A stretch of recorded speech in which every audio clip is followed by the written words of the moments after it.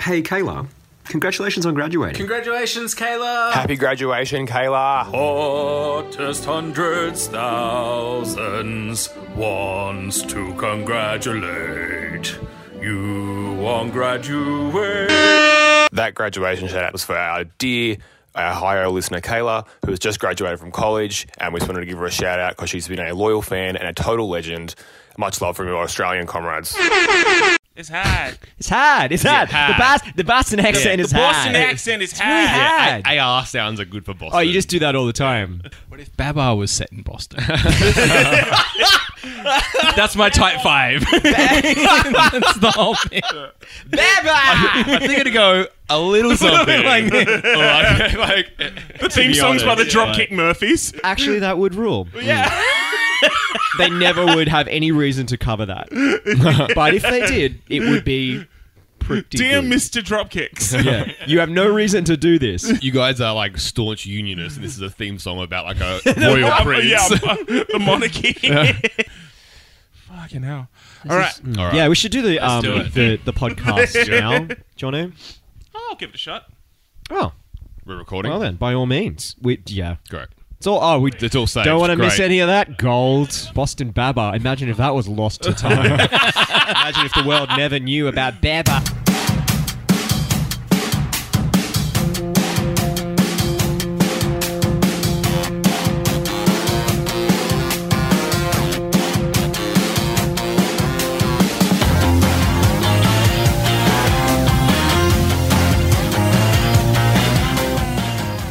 This sugar cane, this lemonade, this hurricane. I'm not afraid. We are Hottest 100s and Thousands, and we have taken control of your radio station. This is the podcast in which we talk about the songs that have been deemed hot enough to be in the Triple J Hottest 100. Understand? My name is David James Young, and I'm one of the four voices you're going to be hearing for the next hour or so. Joining me once again, it's Andrew McDonald. Hey. It's Nathan Harrison. Hi. And it's Adam Buncher. That escalated quickly, can I just say? Oh, yeah. Sugarcane, lemonade, hurricane. I know, right? One Like, of these what- things is not like the other. Definitely not. It makes more sense in the second bit because there's this lightning storm, this tidal wave, this avalanche. Well, when you're doing the disasters, it would be a great switcheroo if you just threw in one of the sugar ones there. It's like Yeah, that's true. this avalanche, this Crockenbush. You know? Because obviously sugarcane is used in the production of lemonade. Yeah. And then maybe you drink the lemonade and the burp is really, really powerful. Too powerful. Yeah. In Hurricane America, first you get the sugar cane, then you get the lemonade, then you get the hurricane. That's a good forward sell for one of the songs. Yes. But before we tell you that story, we have to tell you this story. At number 80, it's the return of Muse. This is Bliss. It's okay.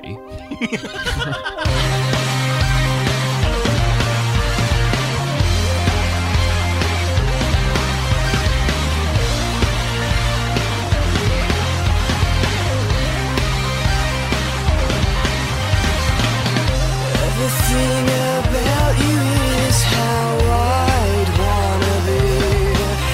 Your freedom comes naturally.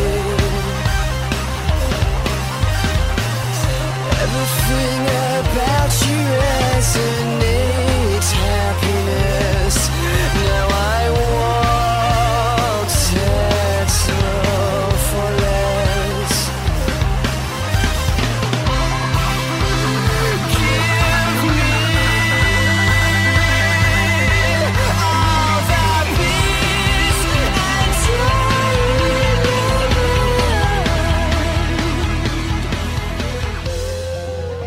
Muse making their return at number 80 in the 2001 Triple J Hottest 100. That is the song Bliss from the album Origin of Symmetry. Andrew, David.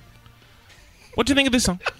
Well, like I did a bit of a editorial forward sell before it heard. Yeah, you said it was yeah. okay. Yeah, it's okay. Is it the third appearance of Muse? Overall, yeah. It's the second of 3 appearances in the entire 2001 countdown. And like, you know, I think it's okay to forward sell this. The next one's coming pretty soon. Yeah. Which indicates that if you're a Muse fan, you're probably voting for a whole wad of Muse songs. Yeah, it was a very like cultish spread, a very intense group that got them just into that bottom quarter. yeah. You know, like that year, the Wolfmother was in all over the place. They were like at the bottom end, and they were in like the top 5 or whatever. You know, they had like 5 songs in the countdown. Like that was a lot of people doing a lot of voting. Whereas this, I think it's like a very core group doing a lot of voting for these specific songs. I wonder if there was a street team. A Muse Street A team. Muse Street You know team. what? I reckon probably. That's the Amuse Bouche from last time we talked about Muse.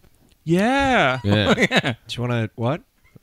See, now you're the one forgetting Hey! a thing. I remember you saying Amuse Bouche because how could I fucking forget that? All right, whatever then. That's the name of the street team. Well, they were not that successful, were they? Really? They got, this they got point, they got no. a few people very organized. Yeah. They did all right. Well, Better than what I'm doing. Yeah. I'm not getting anyone organised. Yeah. You've never gotten in the Well, Hottest you 100. need your own street team. Yeah. Yeah, do that, please, listeners. What do you want them to do for you? I don't know, hype me up. What do street teams do? They put around and put stickers of you. Actually, no, please don't put stickers of me around. Please don't put stickers of me around Sydney. Make me feel. I'm already too uncomfortable. Andrew.sticker. Yeah, it's still like weird to me now hearing Muse songs and thinking like, all right, these guys were like a good band. Yeah. Like, because these days they're like a fucking joke though. Like, you know what I mean? It's a good point Yeah. because, like, at this point, I'm pretty sure they've had more bad albums than they've had good albums. I mean, God, their last good record was, what, 15 years ago? Like, they've put out, like... Oh, Oh, yeah, the Resistance Defender has logged on. No. I was just upset for 2 reasons, and I don't think I even need to say what those 2 reasons are. I can't. Okay, it's that Muse it's been that long since Muse made a good album, and I remember when Muse made that good album, and that was that long ago. Yeah, man. Hey, Time. okay, Look out. alrighty. Yeah, like there's some nice like 80s keyboard shit going on with this one, which I thought was cool. Oh, dude, that's that arpeggio. Yeah, Oh, that's the mwah. best part of this song, I think. For I think sure. that's the worst part of Oh, this really? song. Really? I really don't like it. What the space rock? Yeah, it makes it. It feels elements. like it's like off the soundtrack of a Tron ripoff. I like that kind of No, movie. it's just I'm not into it. You love space. Yeah, I don't like space rock. Oh, No, that's a good point. Yeah. right. Do you like asteroids? Yes. Okay. There's the Venn diagram. Space, rocks, space rock, rocks in space. Yeah, but Rocks And you just obviously see where Nathan fits in. yeah, okay. Matthew Bellamy says that from this era, Bliss is his absolute favourite song. Yeah. Yeah. And he had a kind of nice quote saying, that arpeggio. He says that I heard some children's music program when I was 5. I think I ripped it off that. That reminds me when I was a bit simpler, a bit more of a pleasant state. Yeah. Yeah. Which we all know that feeling. Yeah, dude, for sure. Remembering way back when Muse making good albums? Oh. Simpler time. Simpler Remember when you were times. 5 and you were just like, baby, one arpeggio.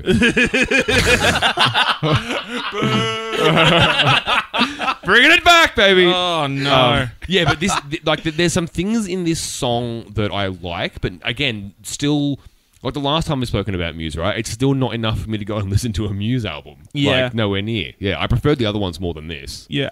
That's fair. Nathan. Yeah, this is the worst Muse song we've talked about. Okay. Really? Thanks for saying we've talked about, because As there are I'm sure there are way worse ones. No, and I- no, this is definitely worse than fucking that dubstep song they did. Oh, I forgot about they did The a dub- Second oh, Law, they yeah. did a This is dub- like the opposite of a forward sell, but we have to talk about 16 Muse songs on this podcast. Yeah. I'm so tired of Muse. Like, I'm full. I'm full of Muse. Yeah, we're what? Not even a quarter not of even the way a quarter through. of the way through. that's not a forward. It's a forward refund. I just checked, by the way. Muse have 8 albums, and so it's a neat little split down the middle. So This is the second one, yeah? Origin? yes. Yeah. So Correct. Showbiz, Origin of Symmetry, Absolution, and Black Holes and Revelations are all good. The Resistance, The Second Law, Drones, and Simulation Theory, not good. Drones, man. It's like that album. Right? The album cover of Drones is still so fucking funny. Oh, dude! If you it haven't is seen it, look it up. Absolutely It's hysterical. it's absolute like baby's first political cartoon. Like look it up. Muse Drones. Yeah. So Nathan, Yeah. what's your beef? It feels like a bad video game song. I guess like it does fit in that like prog space rock, all that stuff is there, but like that You're not eating that. I'm not into it, but I think as well like his singing is like very obviously because it's so big, but it's Yeah. very like sincere and emotional or whatever, and that does not gel with the sounds of the song for me. Interesting. And so the whole thing feels like plasticky and insincere. And then so it's this kind of big maximalist yeah. fake thing. And so I'm just, yeah. I mean, like, I look at this song in very much the same way as I look at all Muse in this era. And, you know, the mission statement of Muse generally around this kind of 3-album period being Showbiz Origin and Absolution, the one to come. Yeah. As, you know, like being, again, like the circus show.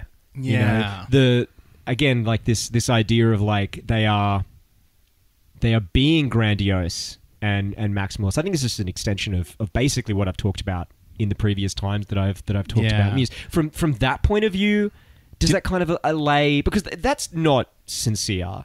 It's performative. It's larger than life. From that point of view, does it make it any better for you? Oh no! For a second, I was like, "Was this the band that I called the Cirque du Soleil of music?" But no, that was Hopelandic band. Sigur Rós. Yeah. You guys shouldn't have said and see how long it took him to remember. I want to say Sugar Ray. Sugar Ray. But that fits in the same kind of thing. Not the Sigur Rós and Muse are similar at all, but in terms of like huge exhibitionist emotion like that, Sure. I find it hard to buy into. But I didn't even think it's the emotion is what's He's talking about bliss. He's talking about how much he wants to be. Babby wants up energy, like. But I mean, yeah. And actually, in terms of the lyrics, a lot of people have likened this song to Creep, in the sense that he's talking about this relationship that is just so unhealthy and toxic and one-sided. You say everything about you is this, everything about you is this. I want this, I want that, I want whatever. And, you know, when you dig only just slightly underneath the surface, you're like, wow, that's a lot, my dude. Calm down. Just calm down. It's all right. Yeah. You know, I think emotion is a side effect of what they're actually trying to do here in favor of just like that presentation of pure kind of musicality. Like I see this kind of subverting any kind of, you know, the emotion's there, but I don't think that's the primary aim. I think the primary aim is this musical maximalism. Yeah, still. that's the energy for sure. So I think it's interesting considering ideas of sincerity within that. But I think, honestly, like, it kind of subverts the whole idea of sincerity almost entirely. Yeah, Something okay. else I want to float as an idea. Does the prevalence of Muse and bands like Muse starting to come through show that mainstream rock, and maybe particularly mainstream rock coming from Britain, is starting to get nerdy again?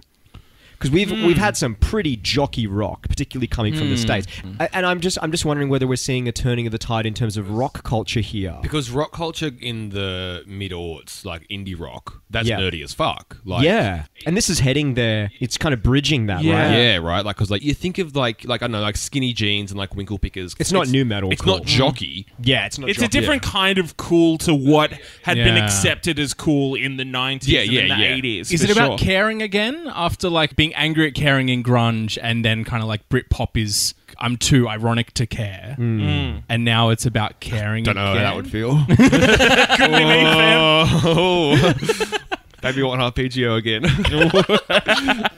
But I think potentially that's part of it. I mean, like, we always have to consider where things fall in terms of the axis of caring versus not caring. Yeah, Yeah, because by the time you get to like indie rock, like say like The National or Arcade Fire, we're at maximum care. Yeah. Care is back, and cool is out. Oh, yeah, the cool is definitely gone by there. Those people, like, you think of, just to use The National as an example, right? Like Berenger looks cool as fuck, but he looks cool as fuck in spite of his open sincerity, because his lyrics are not cool. His lyrics are sad and mopey. And sometimes kind of weird. Yeah, but like he just happens to like, just because he happens to be a guy who wears suits and has a nice beard, he happens to look cool. But like his lyrics are not cool. I think it's about embracing the listener in both of those cases. I think The National embraces the listener in a personal level in terms of relating to experience. And I think Arcade Fire embraces the listener on a communal level. But I think in both cases, they're either inviting or even more than that, coming to you to belong in some way. Do you think Muse are inviting you to belong with this song? I don't. I think they're asking you to be impressed. Yeah, right. Yeah. I think that there's a very clear divide between performer and audience here. I think the invitation is to come be excited with us, come be exhilarated. But so do you fuck know? with this song? 'Cause Big time. Because I Big time. know this era of Muse is a jam for you.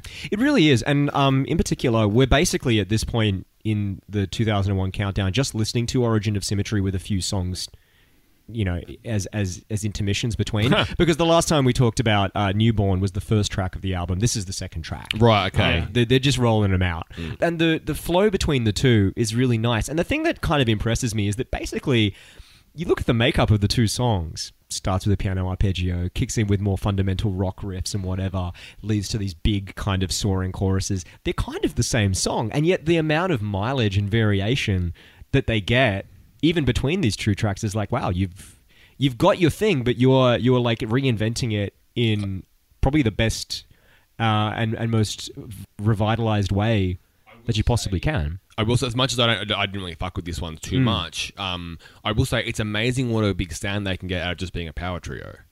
It's incredible, Yeah. right? And I think that so much of the engine of this song is with the angular punching of the guitars versus the kind of flowing that's created through the arpeggios, and the tension that happens between those different forms of energy, I think, is really the engine room of this song. And it works so well. It allows you to it lifts you up, and then it kind of like pops like a firework. Or like a big balloon filled with confetti, which is what they famously release every time that they play this live. And I have very strong, fond memories of seeing Muse play live, and just what a moment of jubilation this actually was to have performed live when that actually happens. They went all That out. can't be great for the environment, though. Like, I don't know, a bit selfish. Just think it's interesting. It's his Matt. own Muse. Is it Matt Bellamy? Yeah, Matt. Yeah. I think it's Or interesting, Matthew. Matt. It depends on. Depends on how formal I want to be with the prick. Oh, no! You call him Matthew when he's being naughty. Like, yeah, Matthew Muse Bellamy.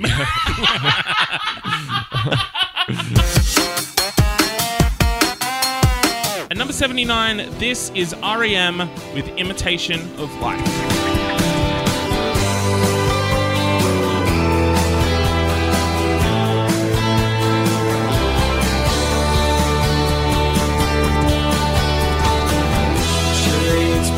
Water higher sound, named by a poet, imitation of life.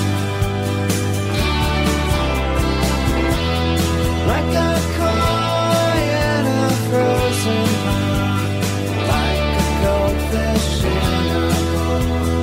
I don't want to hear you cry.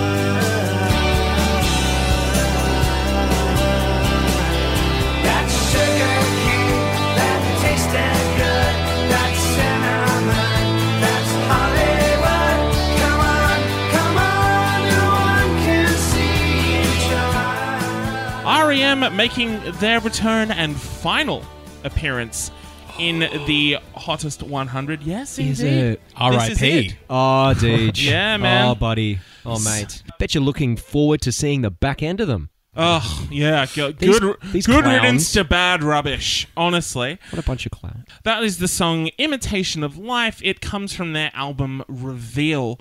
Obviously, a lot has changed since the last time that we talked about REM. We're in what is ostensibly known as their three-legged dog era, which they gave themselves that nickname. So... after the release of the album New Adventures in Hi-Fi, Bill Berry, who was one of the four founding members of the band, pretty much laid it out on the line. It's just like, guys, we play like 200 shows a year. I never get to see my family. I'm playing, 2-hour shows every night. I'm breaking down. I'm out.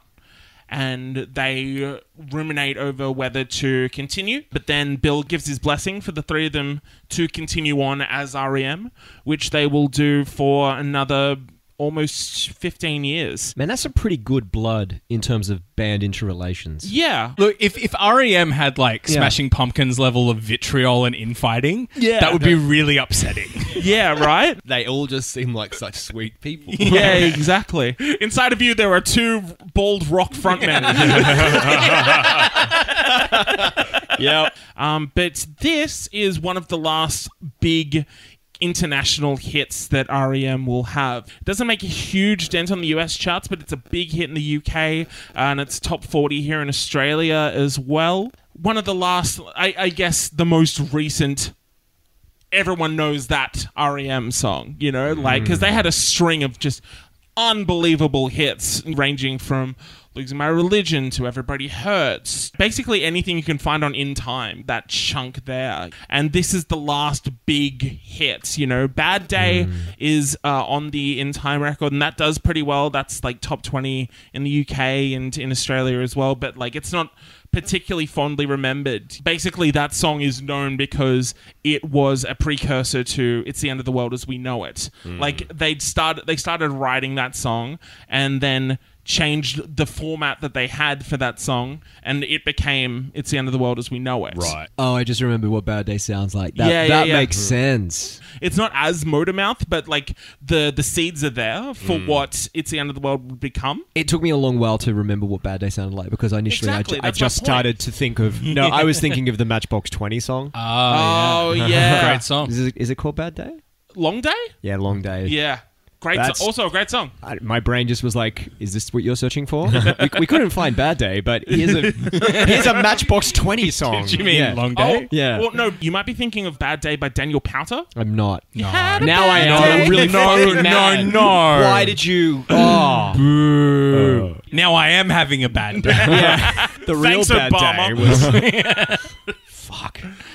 So this I is... hate that song. It's a shit song. It's- It's a really bad song. It's a good joke song, though.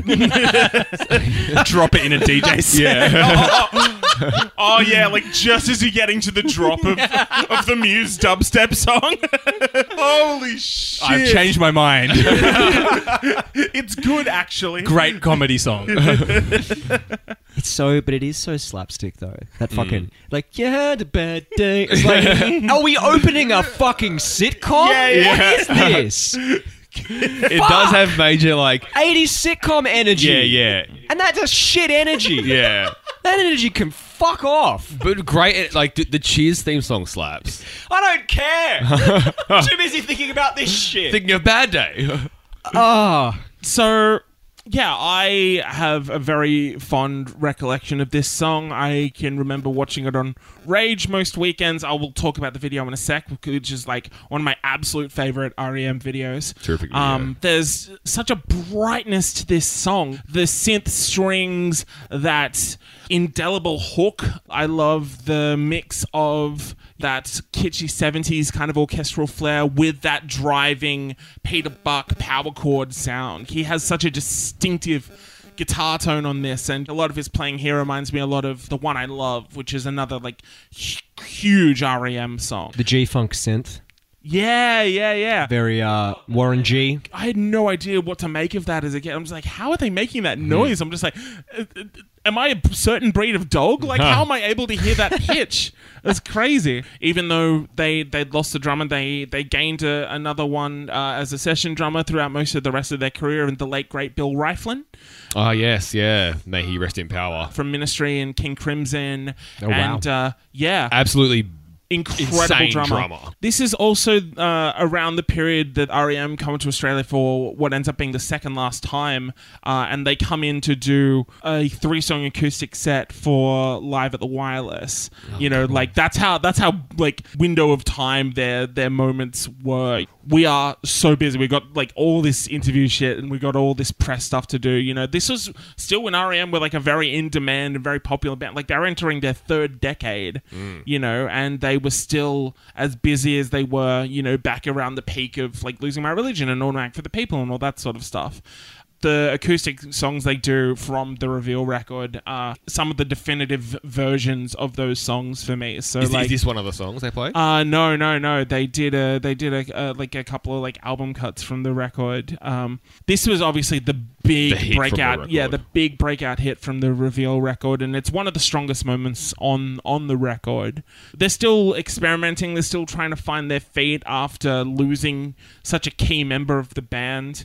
A lot of that period gets overlooked because people kind of see that as a dividing range. Once Bill left, there's nothing of REM's worth noting, and like when you see like records like Around the Sun, which was the next record, like I can totally see that as a valid point, but that's like one bum note in comparison to some of the most underrated records of their entire career. Michael still managed to create a real connection between himself and the listener. I think that's always been a key part of what makes R.E.M. great, you know.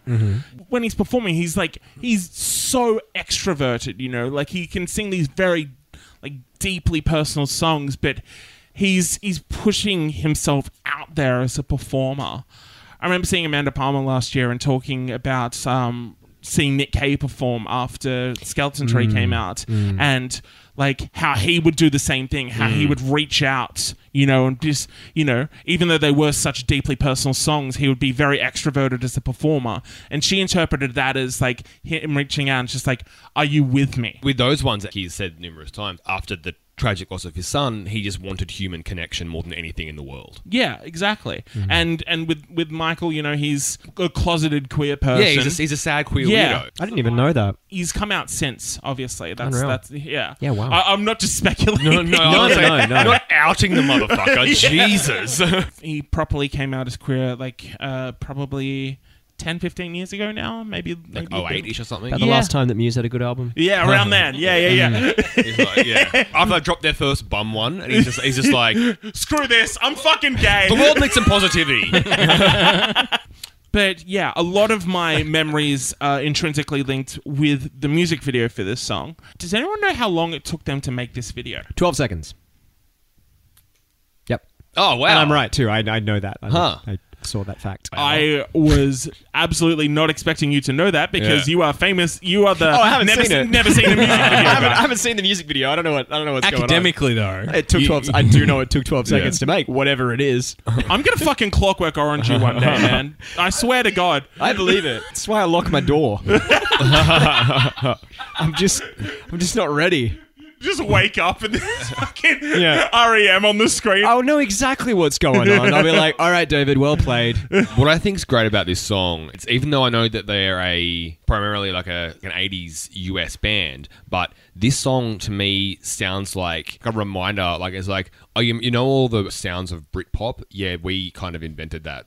Like this is like them like reminding you, no, we did the 90s. Don't forget that. Like, Yeah. They were so jangle pop. Yeah, we're still here, you know. baby. Yeah, obviously you're right, Dave. The chorus just sweeps you up. Like it's just so lovely. Michael's voice just so unique, so one-off, and so fucking great every time. Yeah, and for also sure. great to again have him here in this song. The way he says "corner" is so good. Like. Yeah. Like obviously because everyone knows it from Losing My Religion, but in here just when he says like corner, like that kind of You nailed it. That's exactly, yeah. It's so good, it's a man. good I love corner. it. We'll come back to that that film clip in a second, Deej.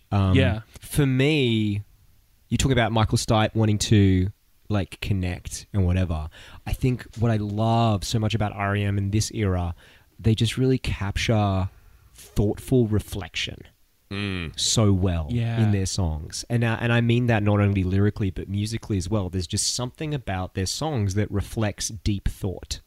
And it maybe even more than that in terms of connecting out to someone, deep conversation. It's plumbing the depths of your mind and trying to express the inexpressible that happens there and then saying like, you know, and you do know. Yeah. And I distinctly remember this song as a kid affecting me in a particular way that was almost as if I had an awareness as a child going like, I don't know what that is. I don't know what's going on here. This is some adult shit that I've encountered. And it makes me feel something, but I can only go like 60% of the way. And then I'm blocked because there's just something missing that completes this picture. Yeah. But it still made me feel something. In fact, that made me feel something even more. That idea of it being unknowable.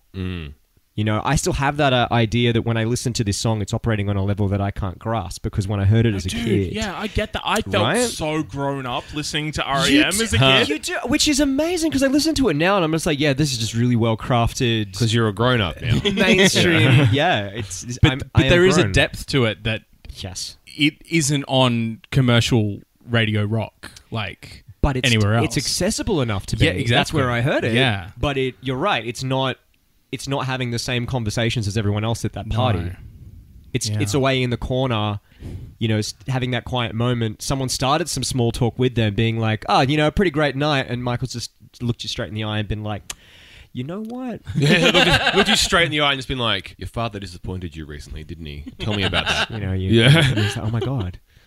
Come over into the corner with me. we'll have a chat. And I think in particular, I don't know what everyone else gets from this song, but I get that it's operating on that idea of front. And particularly, people talk about in songs all the time. Yeah. This idea of like you're putting something on, particularly, in grunge or whatever. And all the songs that commented on grunge are saying like, "Oh, you're affecting how you're behaving, you're affecting your experience, you're performing, for other people." And I think this is just kind of taking that idea but extending it out into the everyday, about the masks that we wear, about how we want to be seen, about how we don't want to express vulnerability. No one can see you cry, no one can see you try. Yeah. I think that's very much what's... I don't know whether you guys get something different when you listen to the song. Well, it's named after, my understanding is named after the film That's right. of the same name from 1959, which is about an aspiring actress in Hollywood kind of falling victim to the fronts and the lies and all the kind of the falsities that live there. Well, that's a thing that also comes up on another single from this record called All the Way to Reno, which actually had a music video directed by young Michael Moore. True story. Well, now that we've circled back around, tell us about these glorious 12 seconds.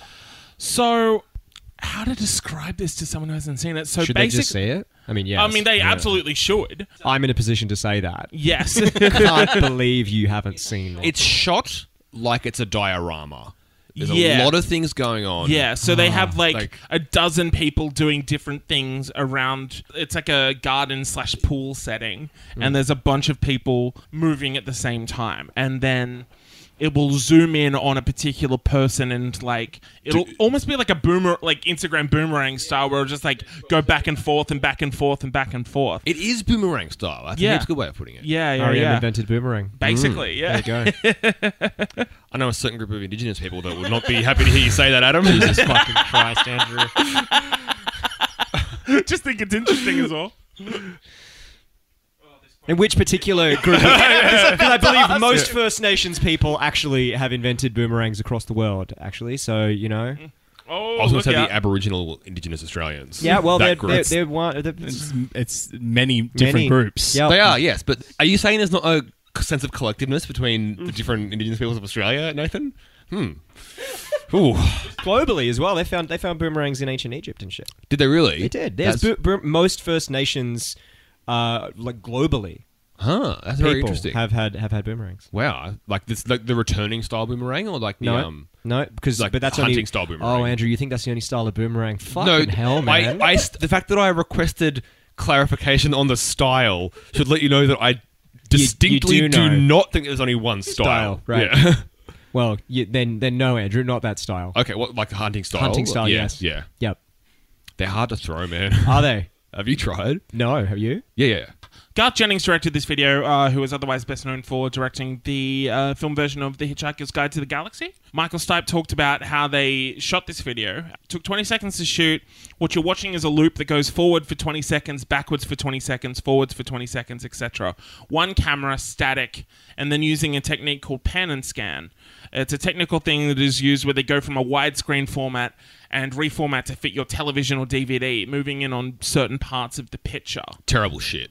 Yeah. Pan and scan. On a movie. Oh yeah, well, Yeah. that was the thing when DVDs first came out. It was like when they were trying to put 60s records on CD, on compact disc for the first time in the 80s. And it was so bad when they were trying to move this mono shit over to stereo, and you'd have the drums and vocals in one ear and just the guitar and bass hard Awful. right, hard left. Adapting movies that had previously been in one format to this new fandangled DVD thing. Yeah.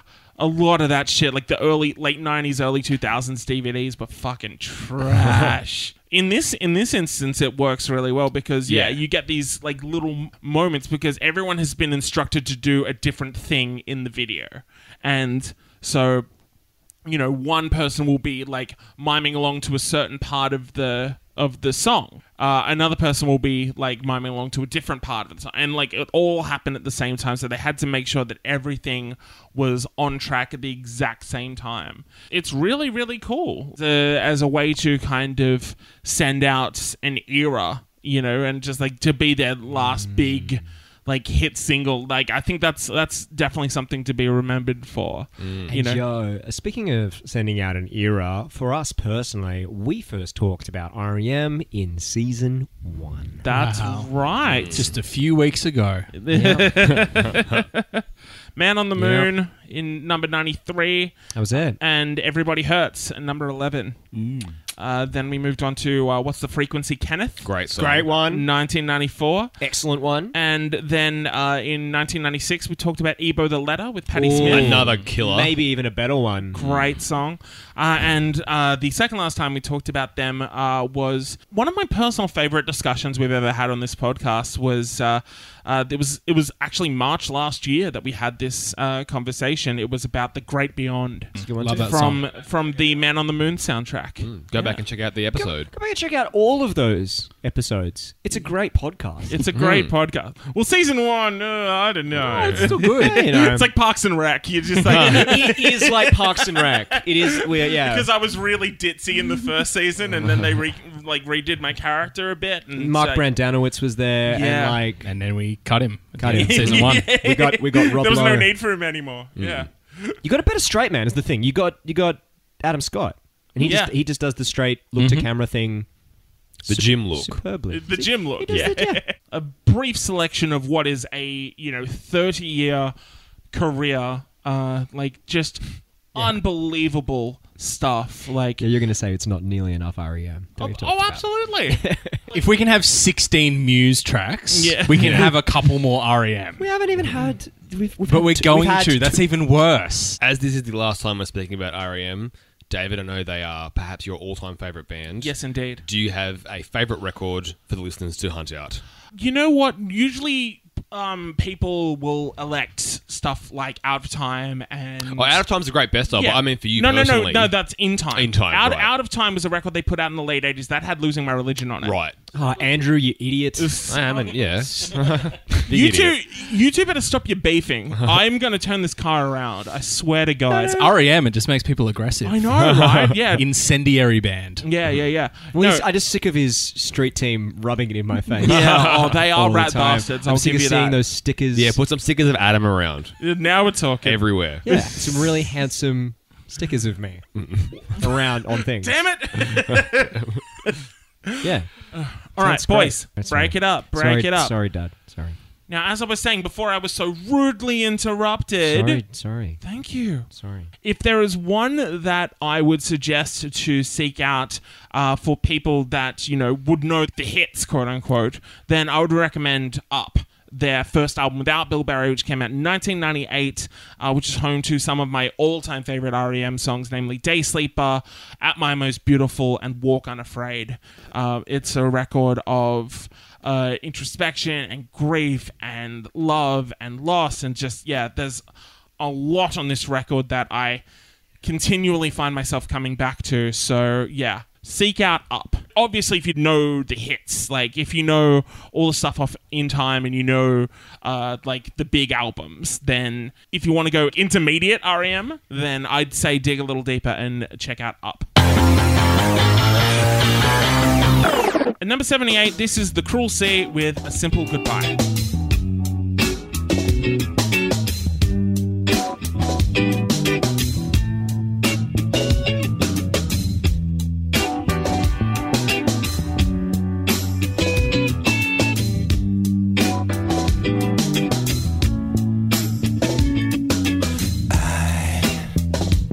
Can see that you are almost over me.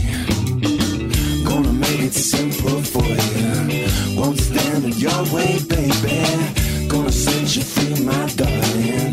Gonna cut you loose, now. Won't be the broken hearted. Let's finish what we started. Won't try and make you stay. You won't even have to say bye-bye.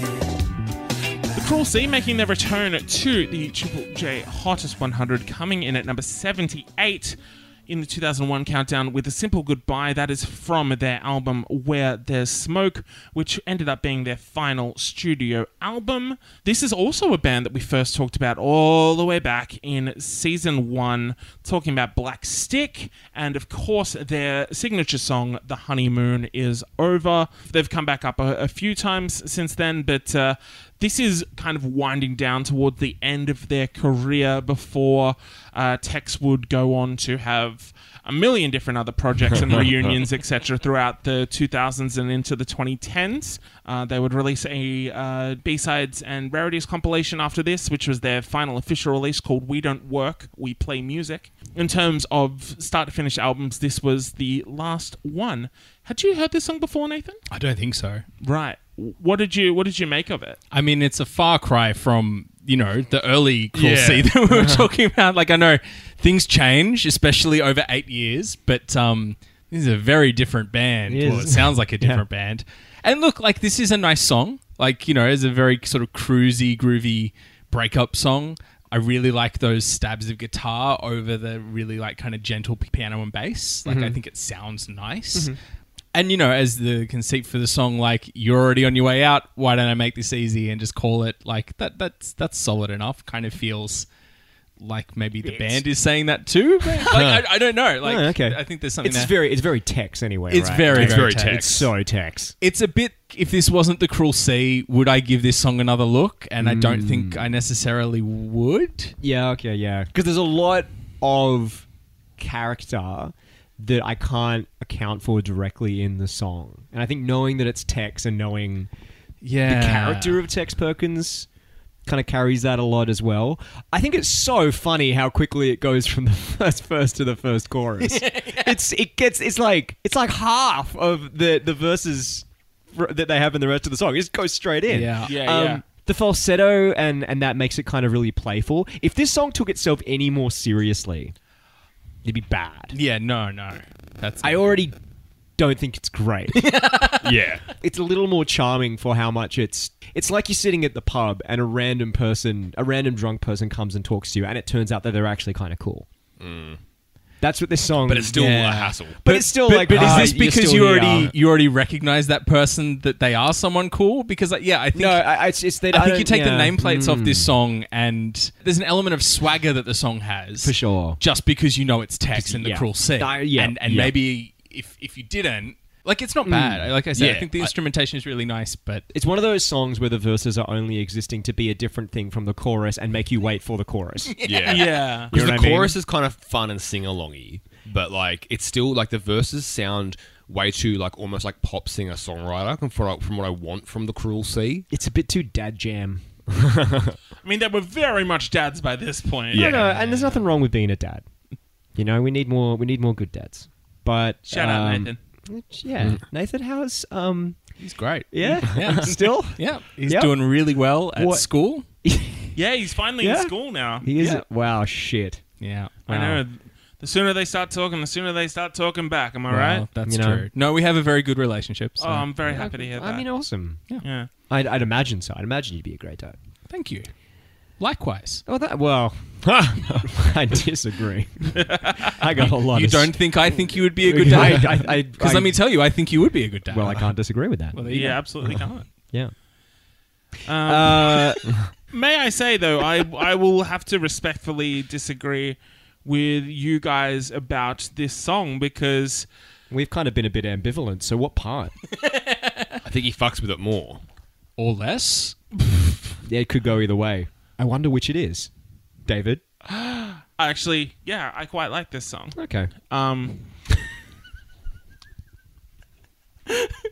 Guys, calm down, please. This is a spirited discussion. It's only a podcast. It's only a podcast. Good God. But you'd be familiar with this already, yeah? I imagine Intimately. you've heard Where There's Smoke. Are you good? Yeah, keep going. It's fine. Are you sure? Just happy to be out of the house. To timestamp this a little bit, a week from now will be 19 years since my first ever show. which, as some train spotters in the room will remember, was headlined by the Cruel Sea, who were touring this very album. And so this was one of the songs that they played that night. And yeah, I will always have that ingrained in my memory specifically. When you have a record as a kid, It does a lot of lifting, baby. you spend so much time with it because A, you only have X amount of records, and B, you're like, I paid $29.95 for this. I am going to exhaust this thing until it has scratches on it, and I can't listen to it anymore. Don't ask me to objectively talk about Big Willie Style by Will Smith. Don't ask me to Exactly. do it. Yeah, 'cause I will fall so very, very short of that mark. Yeah, for sure. Ha Woo! So yeah, this is my Big Willie style in a way. I am also, I guess, more acutely aware, having spent so much time with the Cruel Sea discography over the years, about the multiplicities at play. Because like a lot of people will know the big snarling blues guitar of The Honeymoon Is Over and Better Get a Lawyer. Obviously, they'll know like the harder edge, rougher, like much texier like side of things. But it's also worth remembering that there was a period where Tex wasn't actually in the band. The Cruel Sea started as an instrumental band. Oh, yeah. Yeah. So it was just the four of them originally.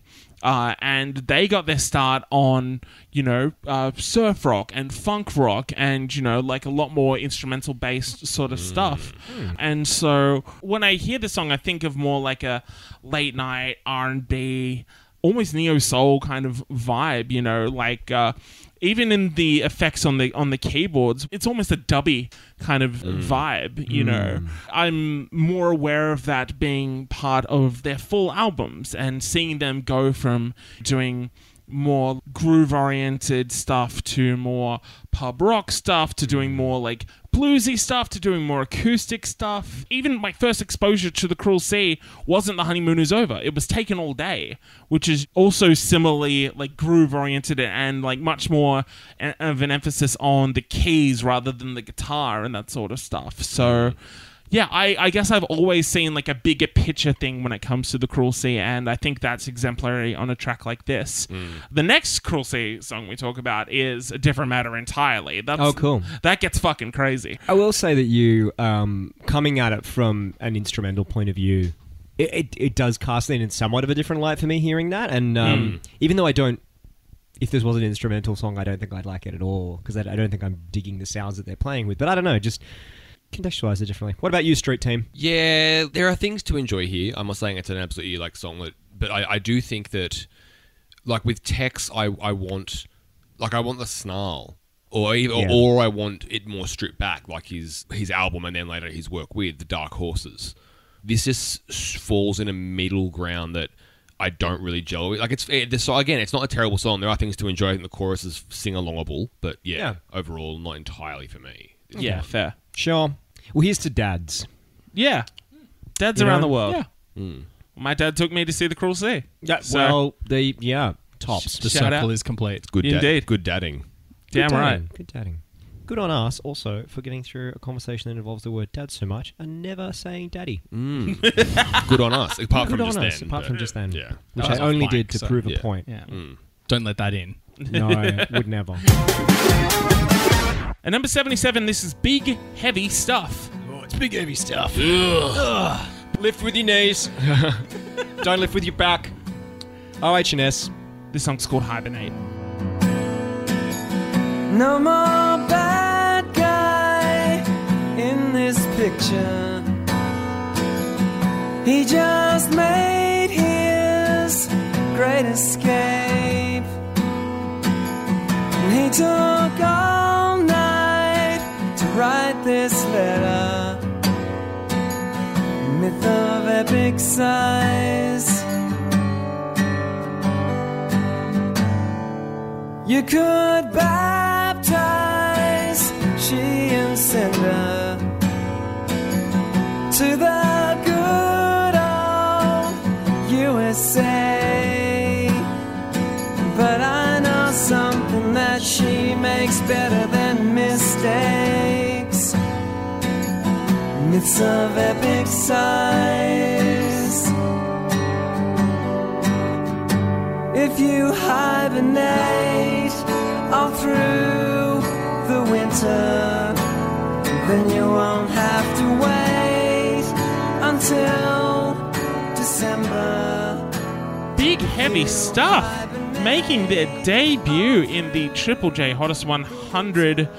That is the song Hibernate. Adam, Yes. we've talked a little bit about your relationship with Australian music over Yeah. the years. Yeah. And specifically your endeavour to, I guess, kind of engage with it a bit more. Oh, yeah. Looking at albums that you'd missed and like trying to connect with Aussie rock music in particular, you know, like where you felt like you didn't have a particular affinity for it, and you've kind of spoken on that over the years. We're coming at this, you know, this is a relatively unknown band. This is their one and only time in the countdown. What was your experience like? I'm assuming this was your first time hearing it. Well, I think, like, in general, my relationship to Australian rock music, actually, now that I'm just thinking about it, because Yeah. I was talking about how, like, I never really had an affinity for that whole pub rock scene or whatever. Yeah. And I think as I've gotten older, one of the things that I think happens almost universally is the breakdown of tribalism.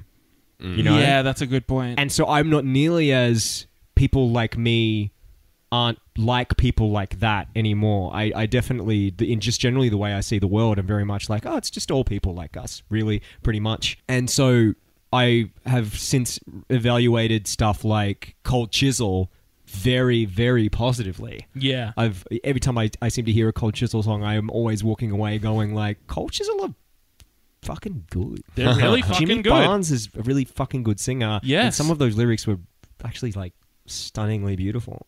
Yeah, so I think just naturally through the process of getting a little bit older, that has kind of worked its way through. No, I hadn't actually heard the band Big Heavy Stuff, but I'd heard of them Yeah. on this podcast once because they were mentioned in my chat with Jebediah's own Kevin Mitchell. Oh, yes. Of course. He mentioned briefly Big Heavy Stuff, and reading the Wikipedia entry for Big Heavy Stuff, I realised why. Bit of nepotism, Kevin, is what it was. They were actually signed to the roster of Redline Records, which Jebediah co-founded. Yeah, that's Ah, right. right. And, So and he was plugging. He was plugging his label's band. yeah, yeah. From fucking 20 years Oh my god. That's right, Kevin. The Never- gall. just the nerve of this man. never- The audacity. Never misses an opportunity. Yeah. You know? Shrewd always, businessman. always on the cell. That's right. And it was, from what I believe, it was actually Jebediah that found these guys and was like, hey, pretty good stuff. This is like by no means anyone in the band's first band. Everyone was involved in like projects previously, and they would also go on to do further projects. But this comes off their biggest album, The Size of the Ocean. I think it's worth noting that Big Heavy Stuff, one of their big claims to fame back in the day, aside from getting the personal thumbs up from Jebediah, is they were the main support for a little band called Radiohead during the OK Computer tour. wow. That's insane. Yeah, so that's cool. That would have brought them to some new listeners. Yeah, just a bit. I imagine so. I really, really like this. I thought this was like genuinely beautiful when it first started, and maybe even in the first listen, I thought I knew what this is going to be. I know where this is going. Yeah. But there were just a few elements that even are cleverly enough disguised that I don't even exactly know what they were to be able to name them, that kind of lifted me out of that. That lifted me out of checking out of my brain entirely and going like, I know what this kind of song is. And the particular lift that it has coming into the chorus, and that chorus is just beautiful in itself. It just really feels like, you know, when there's like the sun is shining directly behind a cloud that's breaking up, and there's just these big slants of light coming through. It just sounds like that to me, and I particularly really, really love what it's talking about as well. This idea of like retreating from the world, hibernating, taking care of yourself, and then coming back so you're not completely In December. in December. Are they talking to Santa or I mean, or one of the elves. one of the elves? Yeah. No, because they Maybe. have to work during the year. yeah, surely. Maybe Mrs. Claus. Housewife is a job. you couldn't say that, but Nathan rolled his eyes derisively. yeah, I just love what it's playing with, both in terms of like the ideas behind it, the concepts behind it, but also in terms of the sound. I think the vocals are just like everything. I've talked before about how great it is to hear a band and think, this could be my mate's band. Yeah. But also it rules. It 100% gives me those vibes. Here it is. This is my mate's band. If my mate's band was any good, which it's not. We've all had mates in bands, baby. okay? I could definitely see myself standing out in the beer garden for most of your set and then lying and saying it was a good show 25 minutes after you played. I'm not as on board as you are, Adam, but again, this is also new to me. Not as heavy as I thought it was going to be from the name. No. But yeah, it's just very nice balladry, right? There's a really warm, hugginess to the It's song. intimate. Yeah, intimate. It is deeply intimate, you know? Yeah, I didn't love as much as you did, but it was a really pleasant surprise. And like when I'm with you as well, that when it started, like I was kind of like, I know this song, yeah. And as when I'm like, actually, you know what? There's more here than more to it. The first 5 seconds, my knee-jerk reaction implied. Like, yeah, I also am always here for an acoustic song that revolves around as few chords as it possibly can, and which it definitely does in the verses, and I really love that. And just also like myths of epic size as an end to each one of those points. Something about that.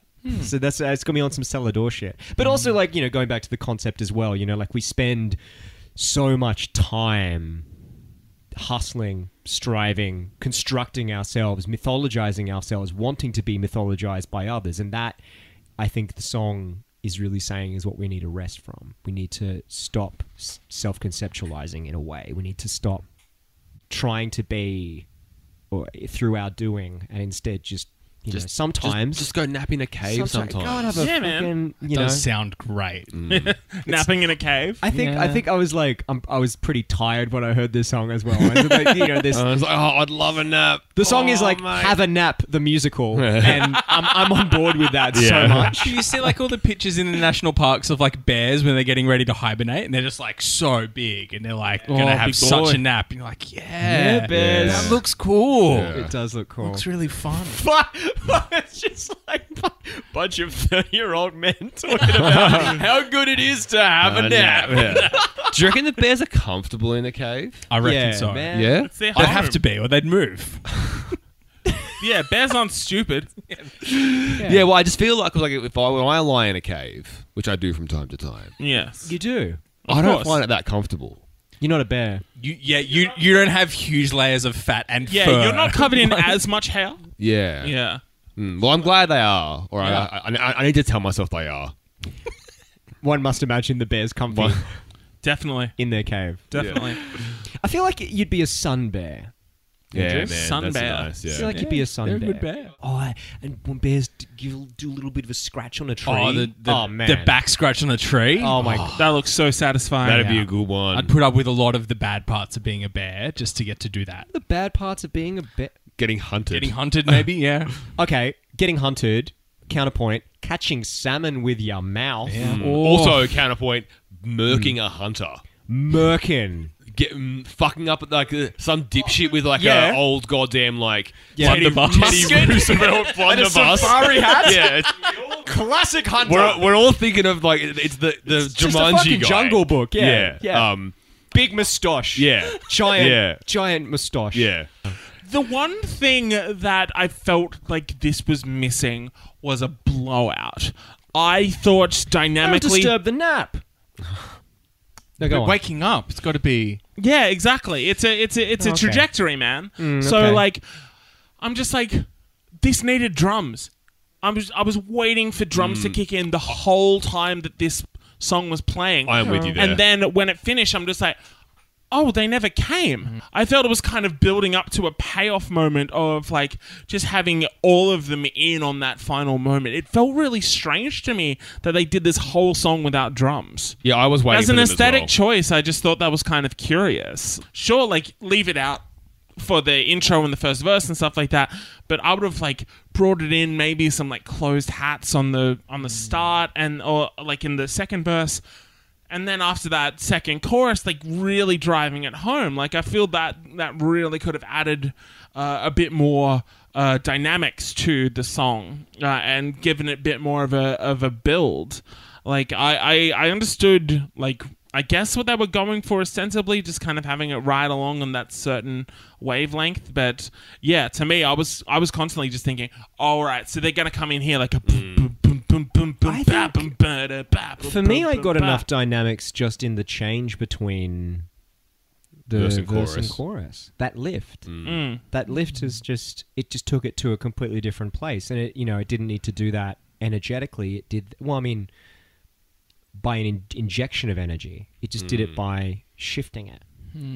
So I mean, I still think it was. I think drums would have made it something that I didn't want it to be. I think it is special to me, partially because it's not something that I thought about when I was listening to it. But now you've said, like, what about drums? I go like, no, I think it's special because it doesn't have drums to me.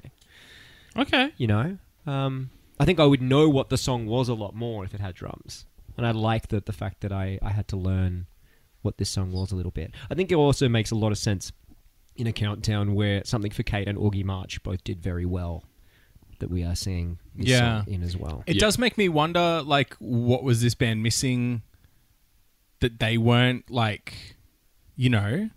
What else do you want to do if you've supported Radiohead on OK Computer? Have Radiohead support you on your next tour. But like, this feels like, you know, a band definitely, like, operating the same sphere as Augie March, but definitely didn't make it. So I wonder if it Augie was... March barely, you know, like they had their moment, but I guess, yeah. maybe it's just tough being an indie Australian band. I reckon a few years down the track, you would have that big drums and that real brightness of that, like, mid-2000s indie kind of, like... you would. I can Yeah, definitely see this that's a good song point. fitting in that landscape as well. This is more leftover 90s indie Yeah. style, or the proto that. Yeah, it's all good. It's all Yeah, it was Australian beautiful indie. song. You love to hear it. You love it. Yeah. Here's to Bears. Here's the Bears. Talked about daddies and bears, and we And didn't get horny. barely mentioned it. Great. Yeah. At number 76, it's the return of the Avalanches. This is Radio.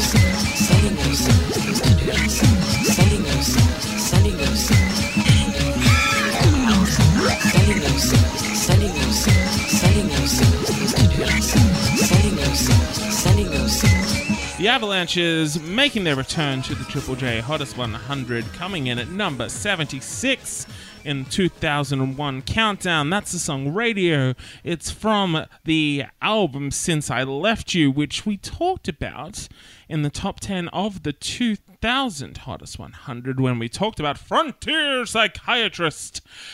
There are two singles that they released in 2001 in a hangover from this, still keeping the momentum going. This was one of them, and it stands as one of the big singular moments from the record, apart from, trademark, The Big Two.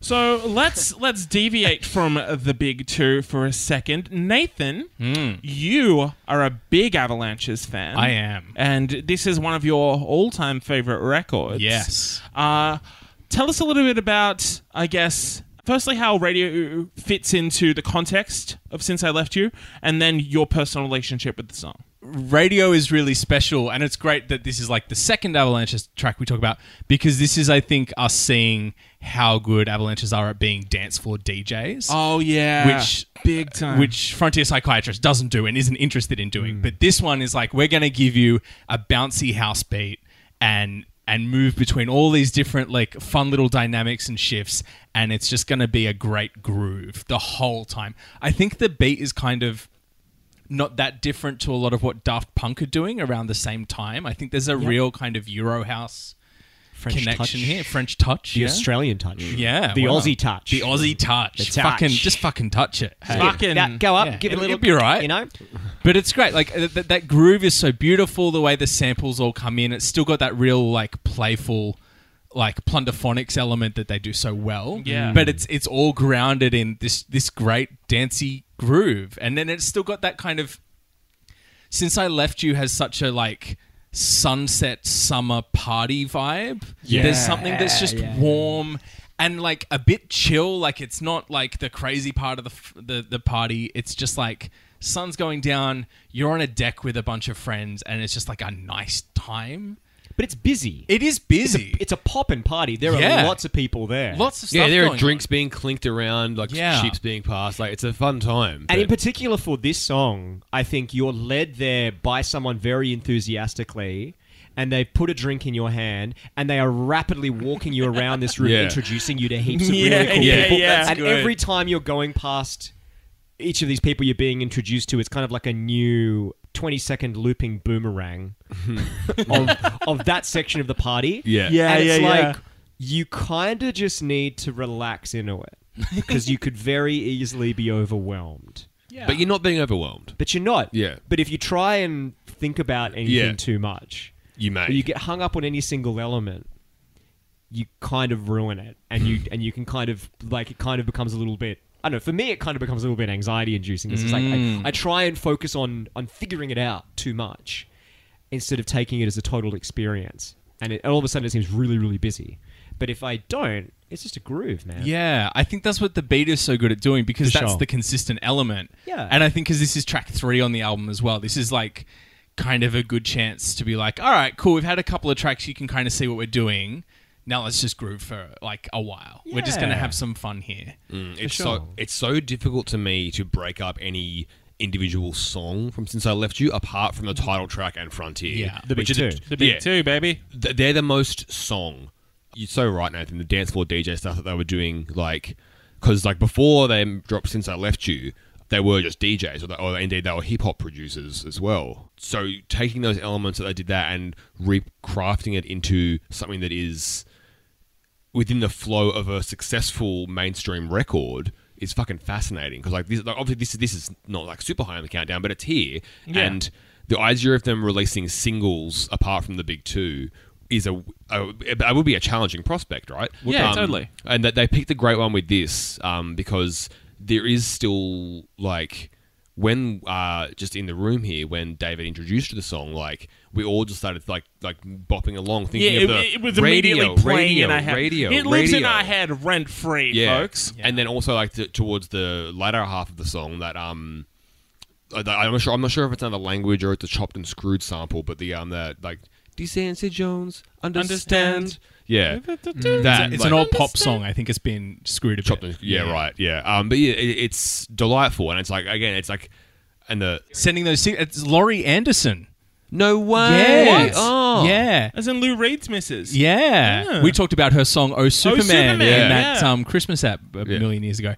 It's from an interview where she's talking the line is literally sending those signals, those digital signals. I think she's talking about a violin or something. Yeah, wow. But she's talking about like as an interview where she's talking about music production. love it, And they were just love like, it. "Yep, that's We'll- a good. we'll take that's a that. good hook." Yeah, They have so many cool. You could spend days on their Who sample Oh, yeah. page. It's so cool. those three vocal parts, the radio, the Laurie Anderson bit, and the pop song, really help give the song more of not quite the structure of a traditional song, obviously, but like ground it more in the idea of you could hear this track on the radio and not be like completely lost, like compared to some of the other tracks on the like Hearts Beating 3/4 Time or like that are real like obviously just part of the album experience. Like the fact that this track works as a single itself is remarkable. They're the fucking best.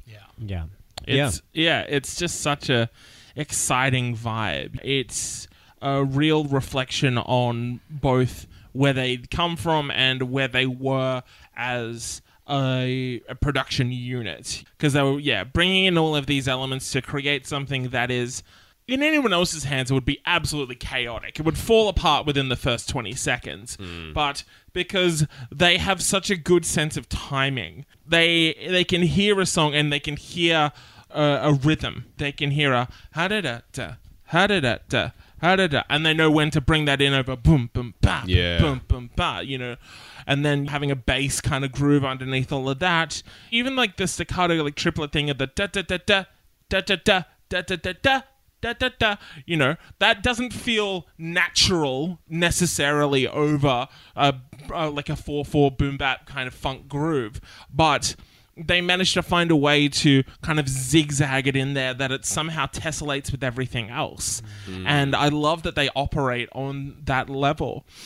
In the time since we last talked about the Avalanches, I got to talk to the Avalanches. So Tony de Blasi was a guest on my podcast, All My Friends Are in Bar Bands. Available on all good podcast Indeed. locations now.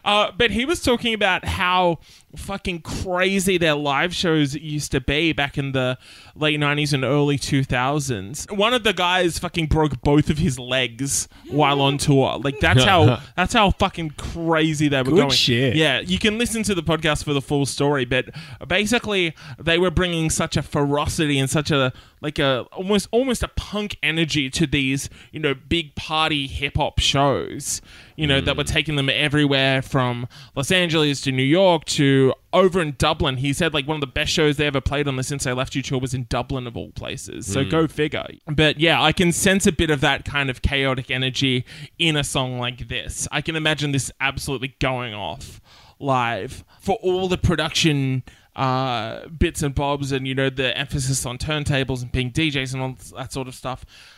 There is a part of the Avalanches that has always survived as a quote-unquote band. And you can find it in moments like this where it has the calculated nature of the samples, but also that kind of party energy that would ensure that would go off as a band is playing it. When you were saying about the fact that they know rhythm and flow so well, like that staccato beat that like shouldn't work with a 4/4, but it works fantastically. It reminds me, just for the listeners, there's the Avalanche only have the 3 proper records. But there is so much out there. If you're into like DJ stuff like that really showcases off their sense of melody and rhythm. That there are so many mixes that are professionally recorded from the Avalanches, so they sound just like mashup albums. If you Google the Avalanches mixes Reddit, the Avalanches subreddit, they have a list of dozens and dozens of them. A personal favorite of mine is 2005's mix called Some People. It's terrific. Some people.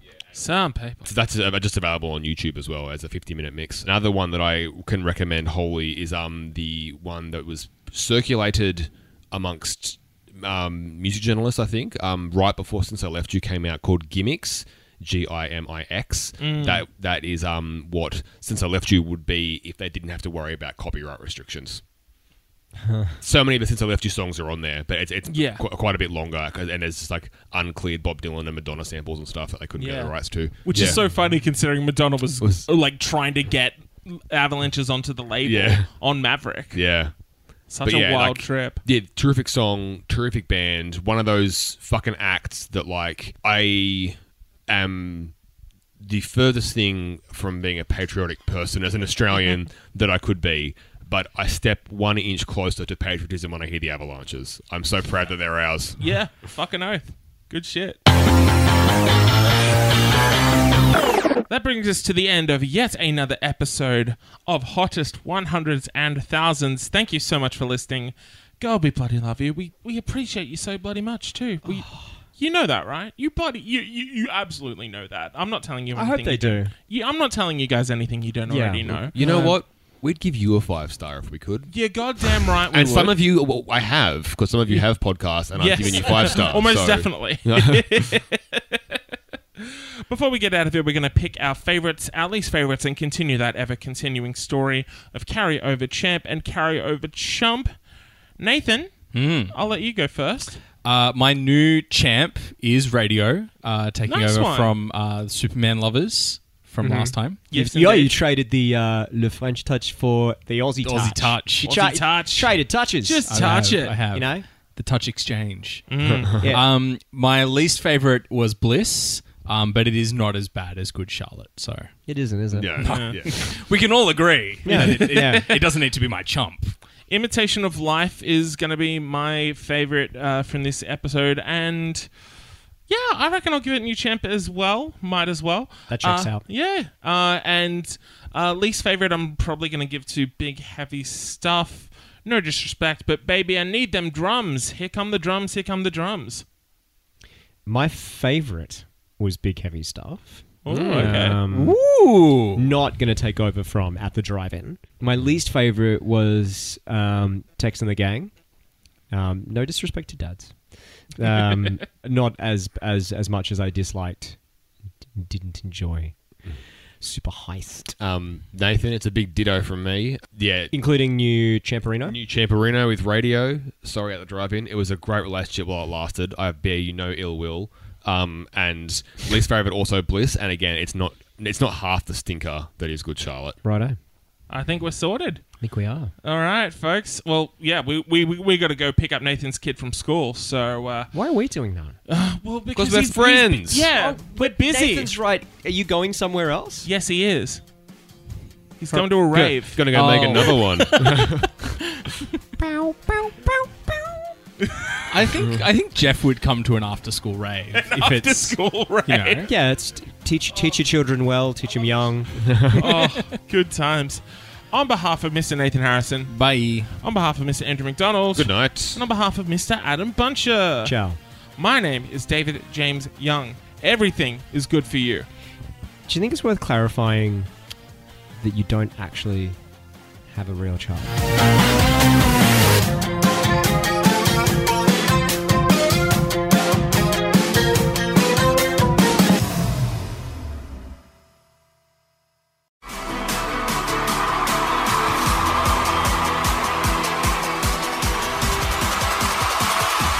You had